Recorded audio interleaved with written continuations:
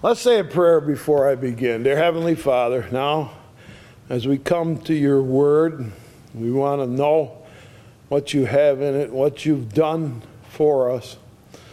So open up our minds that we might get to know Jesus better. That the thing that we really look for and need today will be here in front of us. And so bless the scriptures as we look at them, and fill us up with your knowledge and wisdom that we might take from this, the thing that you meant for us to have. Fill us up, we ask, in Jesus' name, amen. Our text is in John as we continue our studies through the Gospel of John, chapter number 5. We're doing the miracles that John recorded in his book, which were a very select group with a very select purpose. And we're now come to the third miracle, not the third miracle that Jesus did. By now he'd done many, but the third miracle that he recorded. John chapter number 5 will be our text for today.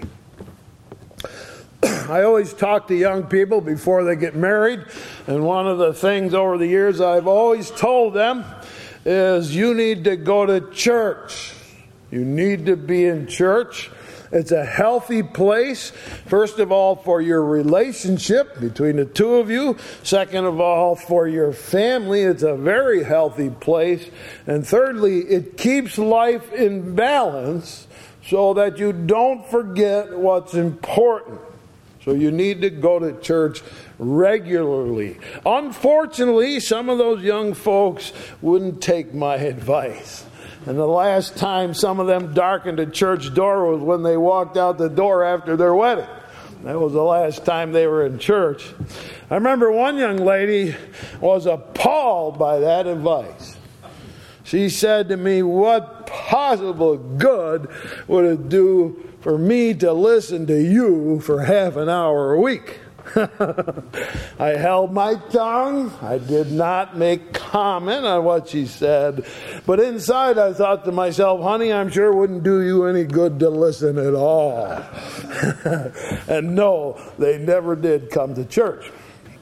There was another young couple who actually lived in Syracuse, and they were being married here at our church because their family was in this area. And so I advised them to find a church somewhere close to their home and visit that church. And so the next time I met with them, I asked them, well, did you find a church? They said, yes, we did. I said, and did you attend a service? They said, yes, we did. I said, oh, that's good. Very, very good. So tell me, how'd you like it? And their answer will stick in my mind for as long as I live. And they said, well, it was about as exciting as watching paint dry. Of course, watching paint dry is not a very inspiring activity. It's just plain boring. Unfortunately, the church they visited was spiritually dead and boring and uninspiring. So I advised them to try somewhere else and keep looking. Somewhere there'd be something. Unfortunately, some churches are spiritually dead. I have always tried to find a church to attend when I'm on vacation in some other location. And some of those have been good and lively services that I've enjoyed. I have attended others on vacation where I found my wife poking me in the ribs to keep me from falling asleep. Some churches are like that. I hope you don't fall asleep here. If you do, maybe you're tired. I think I could keep you up, I hope. In our text today, it doesn't say it outright. This is something you get from reading between the lines. But I would guess that Jesus has been watching the paint dry. He's been listening to those who are spiritually dead, trying to preach a sermon, and I'm sure he found it uninspiring. In John chapter 5, we come now to the third miracle recorded in John's gospel. By this time, I'm sure Jesus had done many miracles. And if you will recall with me, the first miracle that Jesus did was unsolicited. No one asked him to turn water into wine. He used his miracle-working power to bring joy and gladness to the wedding of those two poor folks in Cana, because they were making lifetime vows to each other, and God approves of marriage, and He approves of its vows. And He used His miracle-working power to bless them. The second miracle, which we looked at last week, the healing of the nobleman's son, was done to build a saving faith in the heart of that nobleman. And through His miracle-working power, Jesus inspired that nobleman and all of his household to believe in Jesus' words. It was a faith-building miracle. This third miracle that John records has another purpose altogether. It is not primarily to bring joy, although it did. And it is not primarily to build faith, although it did. But Jesus has another reason for doing this third miracle. So let's see what Jesus is planning as He does the third miracle in John chapter 5.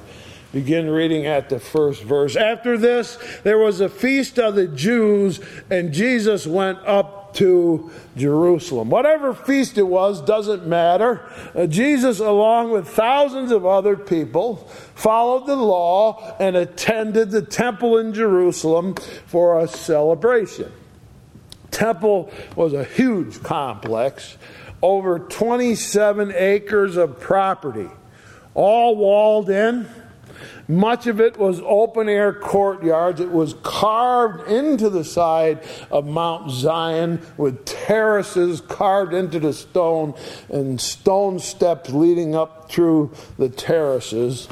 And on the various levels at certain strategic places, rabbis or scribes and Pharisees came and they taught classes or gave sermons all through that open area. And listeners to the temple, particularly on holidays like this one, would attend. Now, they were noted all through the Bible for their boring sermons. How'd you like to be known for that? Their boring sermons and their lack of authority in their teaching. In other words, they were about as exciting as watching paint dry. But much more to the point, the people attended those services in hopes of getting help and inspiration and encouragement, but they received none.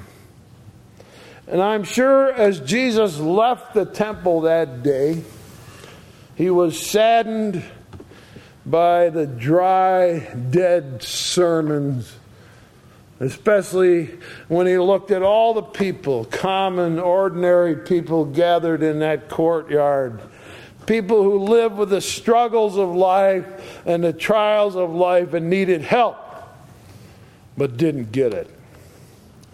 So as He leaves the temple, verse 2, now there is at Jerusalem by the sheep market a pool, which is called in the Hebrew tongue Bethesda, having 5 porches. In these lay a great multitude of impotent folk, the blind, halt, withered, waiting for the moving of the water. For an angel went down at a certain season into the pool and troubled the water. Whosoever then first after the troubling of the water stepped in was made whole of whatsoever disease he had. Somewhere outside now of the temple walls, there's a pool. Basically, it was a spring-fed pond. And someone has excavated in Jerusalem. They've been doing that for a couple hundred years.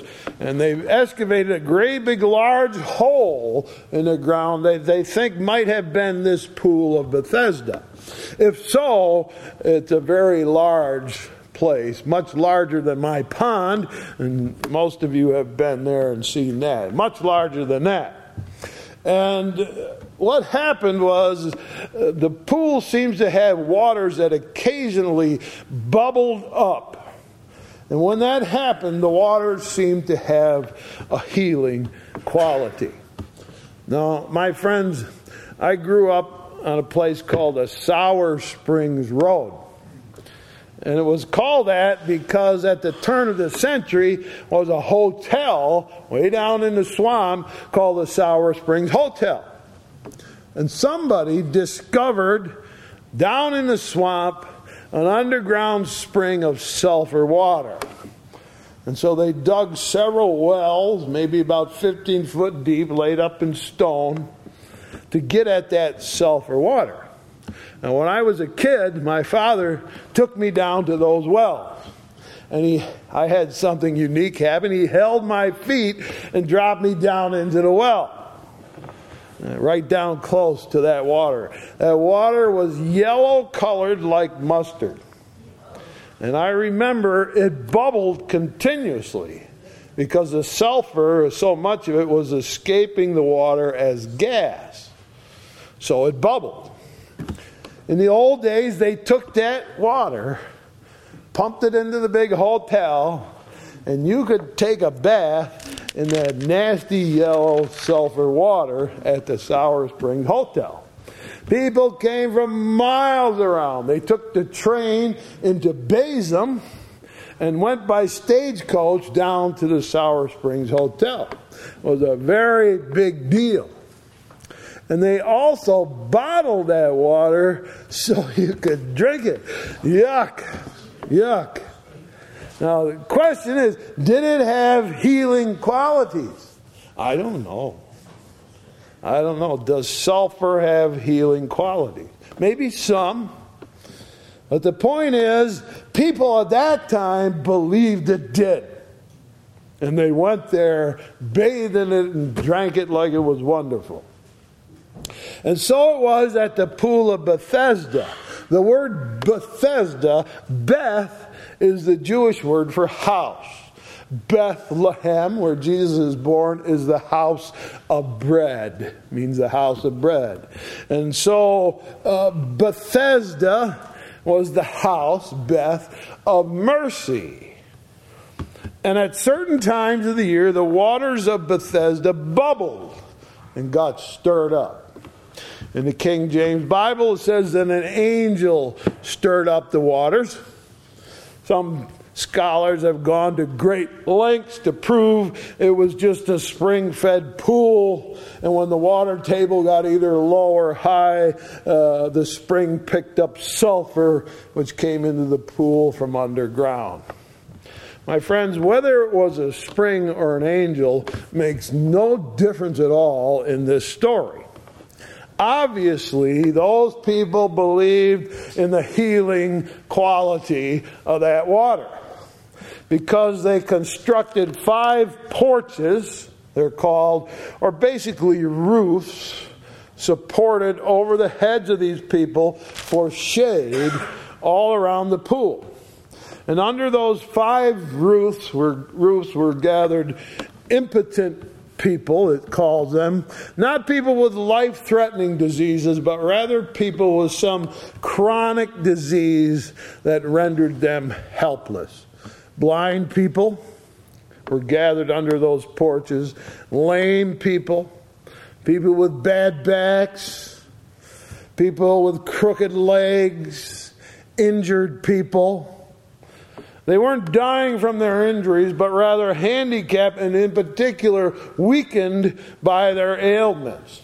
And they believed that when the waters bubbled up, you could go into the pool and be healed. Apparently, there was a limited amount of healing in the water because the idea was that as soon as the water bubbled, the first people to get into the water were healed.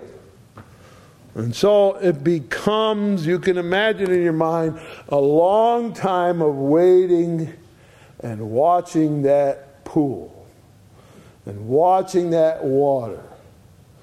And suddenly followed by a frenzied rush to get to the water when it suddenly bubbled up. It was rather, if you'll imagine, a pitiful sight to come to those 5 porches and see those blind and lame and withered sitting, waiting for what? An opportunity to be healed. No doctor could help those people. There's no medicine available that could cure their ills. So they waited. Day after day after day, they waited.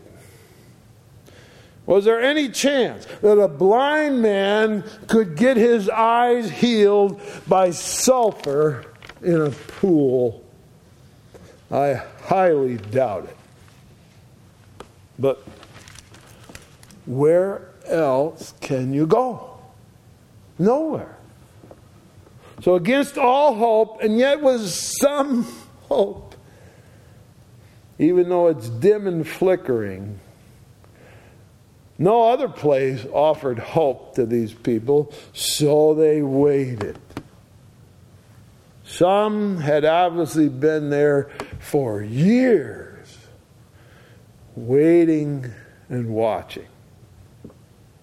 Can you imagine how depressed these people were? A long vigil with very little hope, day after day, week after week, month after month, and for some of them, year after year. If it was a house of mercy, it was clear mercy was in short supply. And only their belief in that spring was what kept them there. Was it an angel sent from God? Who can say it wasn't, except for the skeptic who doesn't believe in the mercy of God? Now, into that situation, pitiful and hopeless as it was, comes Jesus. He's a stranger to most of these people. There's a large group of people. And among the noise and the confusion of those large crowds, Jesus comes quietly walking, looking at the different people gathered there, the blind and the lame. And as he walks quietly among them, his eyes fall on a particularly pitiful case. Verse number 5. Certain man was there which had an infirmity 38 years. And when Jesus saw him lie and knew he had been now a long time in that case, he saith unto him, Wilt thou be made whole? And the impotent man answered him, Sir, I have no man when the water is troubled to put me into the pool. But while I am coming, another steppeth down before me. Here's a man who for 38 years, that man's whole working life, he's been lame, injured somehow, and crippled. And he lays on a cot, and he just lays there. And you can tell he's got a certain corner where he lays, and you can tell he's been there year after long year. Someone probably helps him in each morning and leaves him there all day, comes and drags him back out at night. And in his eyes, you can see a deep depression. There is no hope, no anticipation. only hopelessness waiting for years, and so sad and depressed. And Jesus quietly walks over to him and bends over him and asks a very strange question. Do you want to be well? What a question to ask. Of course he wants to be well. Much to our surprise, though, he doesn't say, yeah, of course I want to be well. My friends, he has no faith, none at all. He has long since lost his hope. Jesus doesn't try to awaken his faith. He's so depressed, so hopeless, that he's dismissed all hope. So he doesn't answer, oh yes, I want to be well. That's not what he says at all. He only explains to Jesus in dark, sad tones that he is alone. And when the water stirs, other people can get to the pool, and they always get there before me. He can drag himself along the ground, probably, to no avail. Others go in ahead of him. Now, you will very carefully notice Jesus' instructions in verse 8. Jesus saith unto him, Rise, take up thy bed, and walk.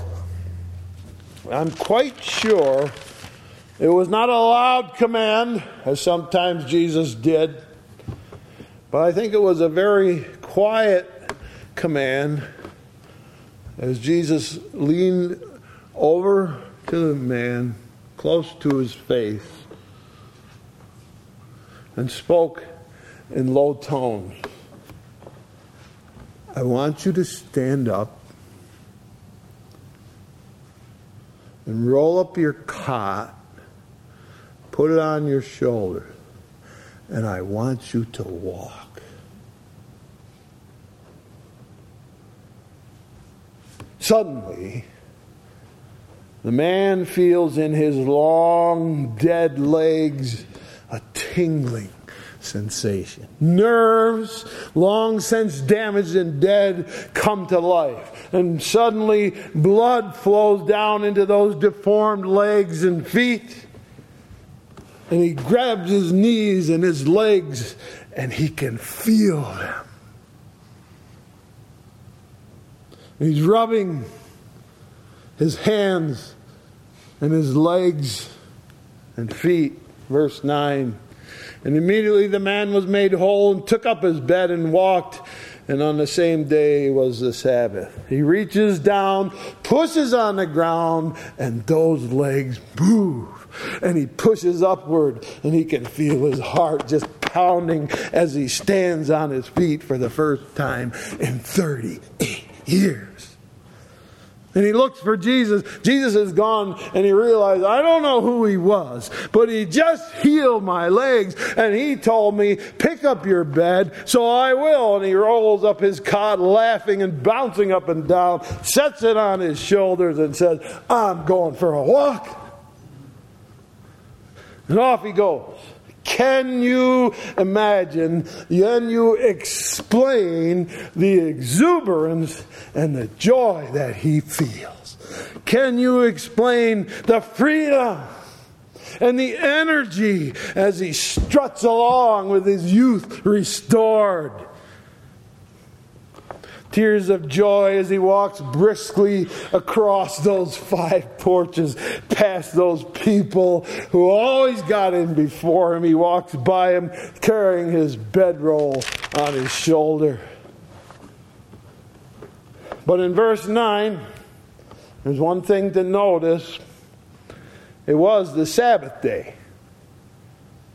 Now you will see why Jesus did this miracle And what was behind the choice of Jesus to heal this particular man? Verse 10. Jews therefore said unto him that was cured, It is the Sabbath day, it is not lawful for thee to carry thy bed. And he answered them, He that made me whole, the same said unto me, Take up thy bed and walk. And they asked him, What man is it which said unto thee, Take up thy bed and walk? And he that was healed wist not who it was, for Jesus had conveyed himself away, a multitude being in that place. Can you picture it in your mind? Hey, you there. What do you think you're doing? Put down that bedroll. This is the Sabbath. You're not allowed to carry that on the Sabbath day. And can you imagine his reply? Oh, it's not a burden. It's not a burden at all. I haven't been able to walk for 38 years. And a man came to me and said, Get up, take up your bed and walk. And he healed my legs, which haven't worked for 38 years. And he told me to carry my bed, so I did. Well, put it down. You're breaking the law. I said, put it down. Who are these men? The rabbis, the scribes, and the Pharisees, the men who preach in the temple those paint-drying sermons. These men preach about little rules. That's what their sermons are about. If you're growing mint in your garden, you must go and count each plant carefully. And every 10th one you must pluck up and bring to the temple to make sure you tie the mint in your garden. That's a whole sermon. And they preach such trifles as this. When you trim your beard, if you're Jewish, make sure you square off the corners, because God doesn't like round cornered beards. That would be a sermon that you'd hear from these rabbis. And then such ridiculous rules. On a Sabbath day, don't you start a fire. That's considered work. Don't you pick up a bench or a stool or anything that weighs more than 1 or 2 ounces. That is also considered work. And you cannot work on the Sabbath day. God doesn't like you if you work on the Sabbath day. That's what they preached in those paint-drying sermons. Little rules and laws. And if you break our rules, God will be mad at you. So we don't care if you haven't walked for 38 years. God hates you when you carry your bed on the Sabbath. Put it down.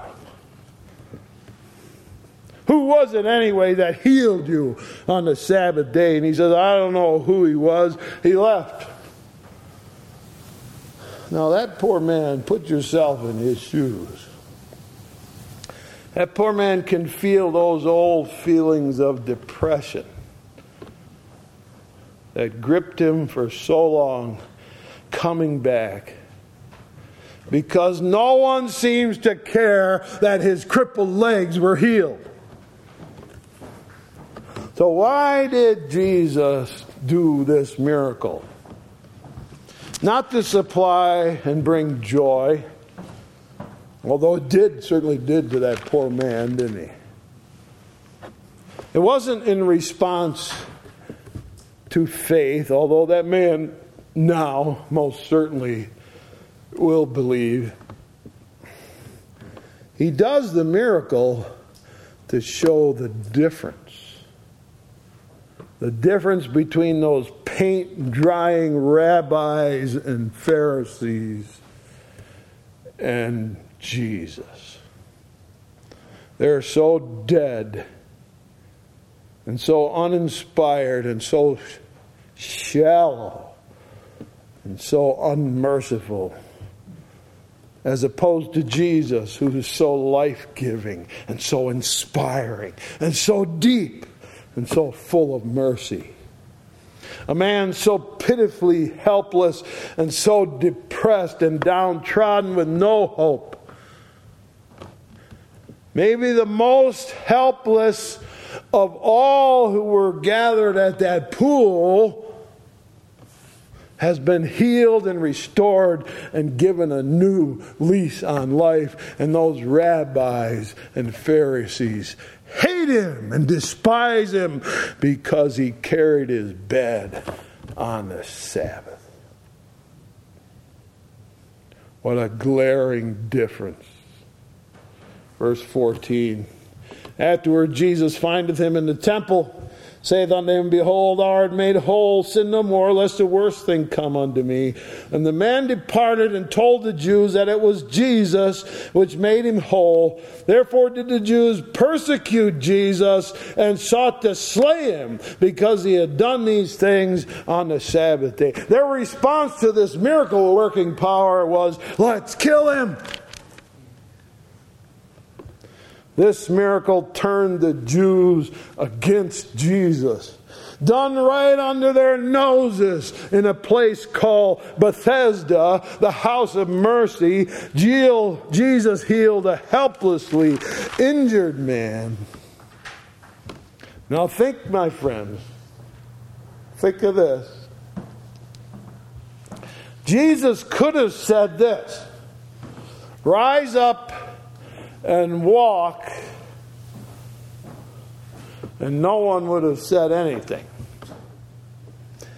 But that's not what he said. He said, rise up, take your bed, and walk. Because he knew it would bring a crisis. And he was right. It did. Later on, Jesus walks into that temple and they go right after him. Who do you think you are? Healing on the Sabbath and telling a man, worst of all, to carry his bed on the Sabbath.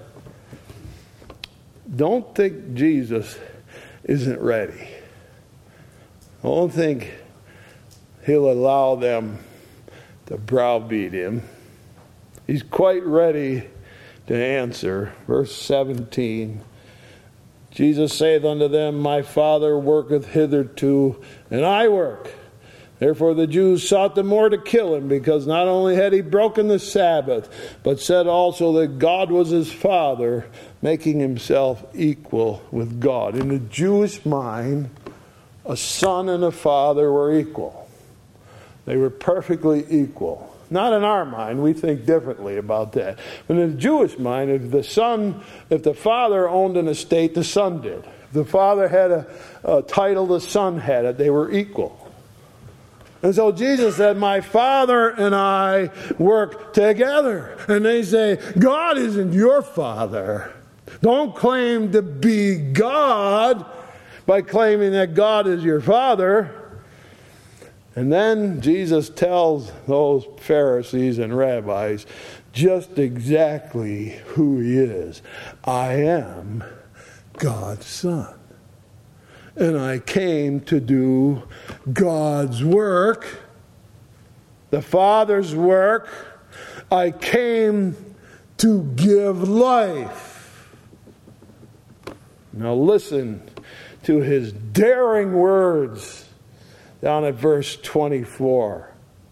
Verily, verily, I say unto you that he that heareth my word and believeth on him that sent me hath everlasting life, and shall not come into condemnation, but is passed from death into life. Verily, verily, I say unto you, the hour is coming, and now is, when the dead shall hear the voice of the Son of God, and they that hear shall live. Wow.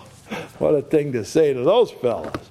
I came to give eternal life. I came to raise the dead right out of their graves. And if you want proof, there's a man who couldn't walk for 38 years, and now he can walk and carry his bed, because I work with God to give lives. My words are not deadening and uninspiring like yours are.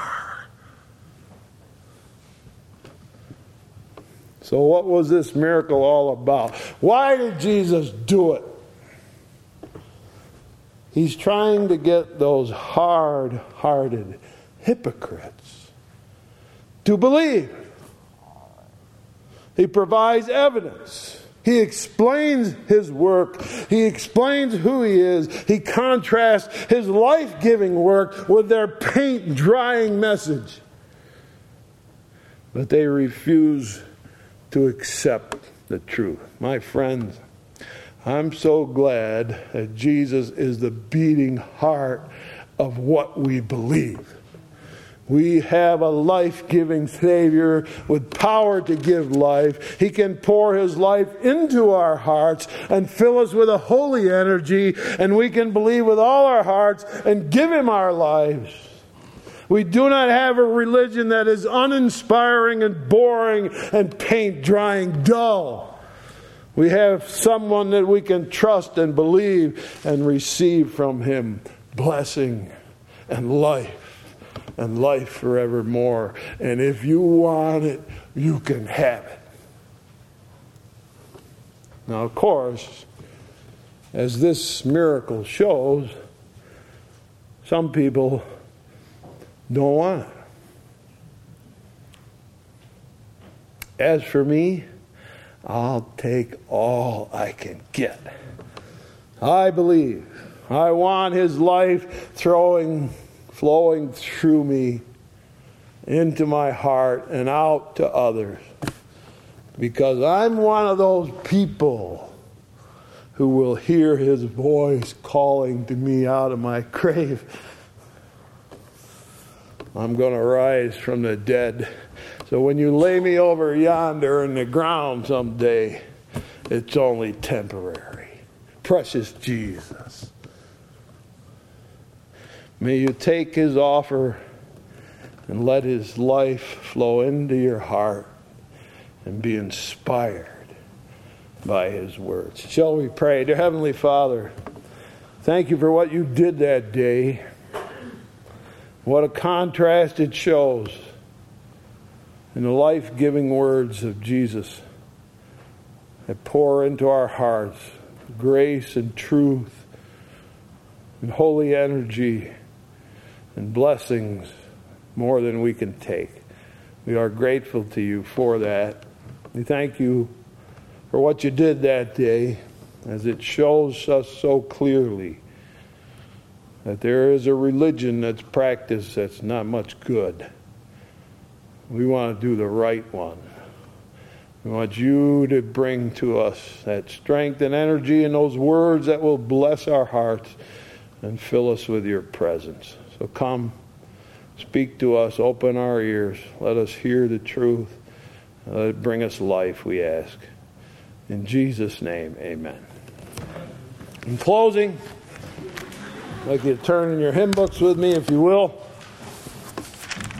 Closing, hymn number 109, standing as we sing in closing, Wonderful Words of Life. Thank You for what Jesus has said.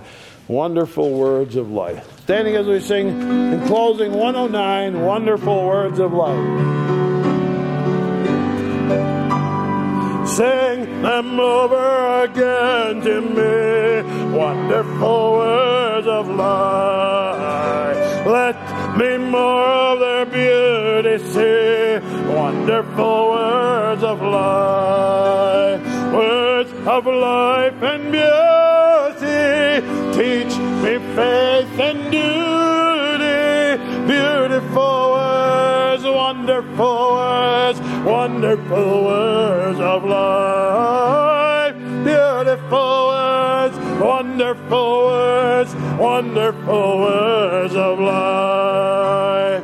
Christ the Blessed One gives to all wonderful words of life. Sinner, listen to the loving call, wonderful words of life. Oh, so freely given, wooing us to heaven, beautiful words, wonderful words, wonderful words of life. beautiful words, wonderful words, wonderful words of life. Sweetly echo the gospel call, wonderful words of life. Offer pardon and peace to all, wonderful words of life. Jesus, only Savior, sanctified forever. Beautiful words, wonderful words, wonderful words of life. Beautiful words, wonderful words, wonderful words of life. Everybody said, amen, amen. Let's bow our heads for a closing word of prayer. Dear Heavenly Father, as we think about these things and what you did, we are inspired to trust you more and to believe in you with all of our hearts. And in this world where there is so much that seems to have gone awry, we're glad we have a safe place to live and trust and believe and to know you personally. So thank you for giving us what we need in these dark days and trusting in you with all our hearts. We look ahead to see what you have for us in the future. Bless us, we ask, and bless all those who have listened with us today. And let your Spirit speak to their hearts and bring to them the good things and the wonderful words of life, we ask. We thank you for being with us today and attending our service. We're glad that you are here. Thank you for coming. We ask you to bless each one that's been here in a special way. We pray in Jesus' name. Amen.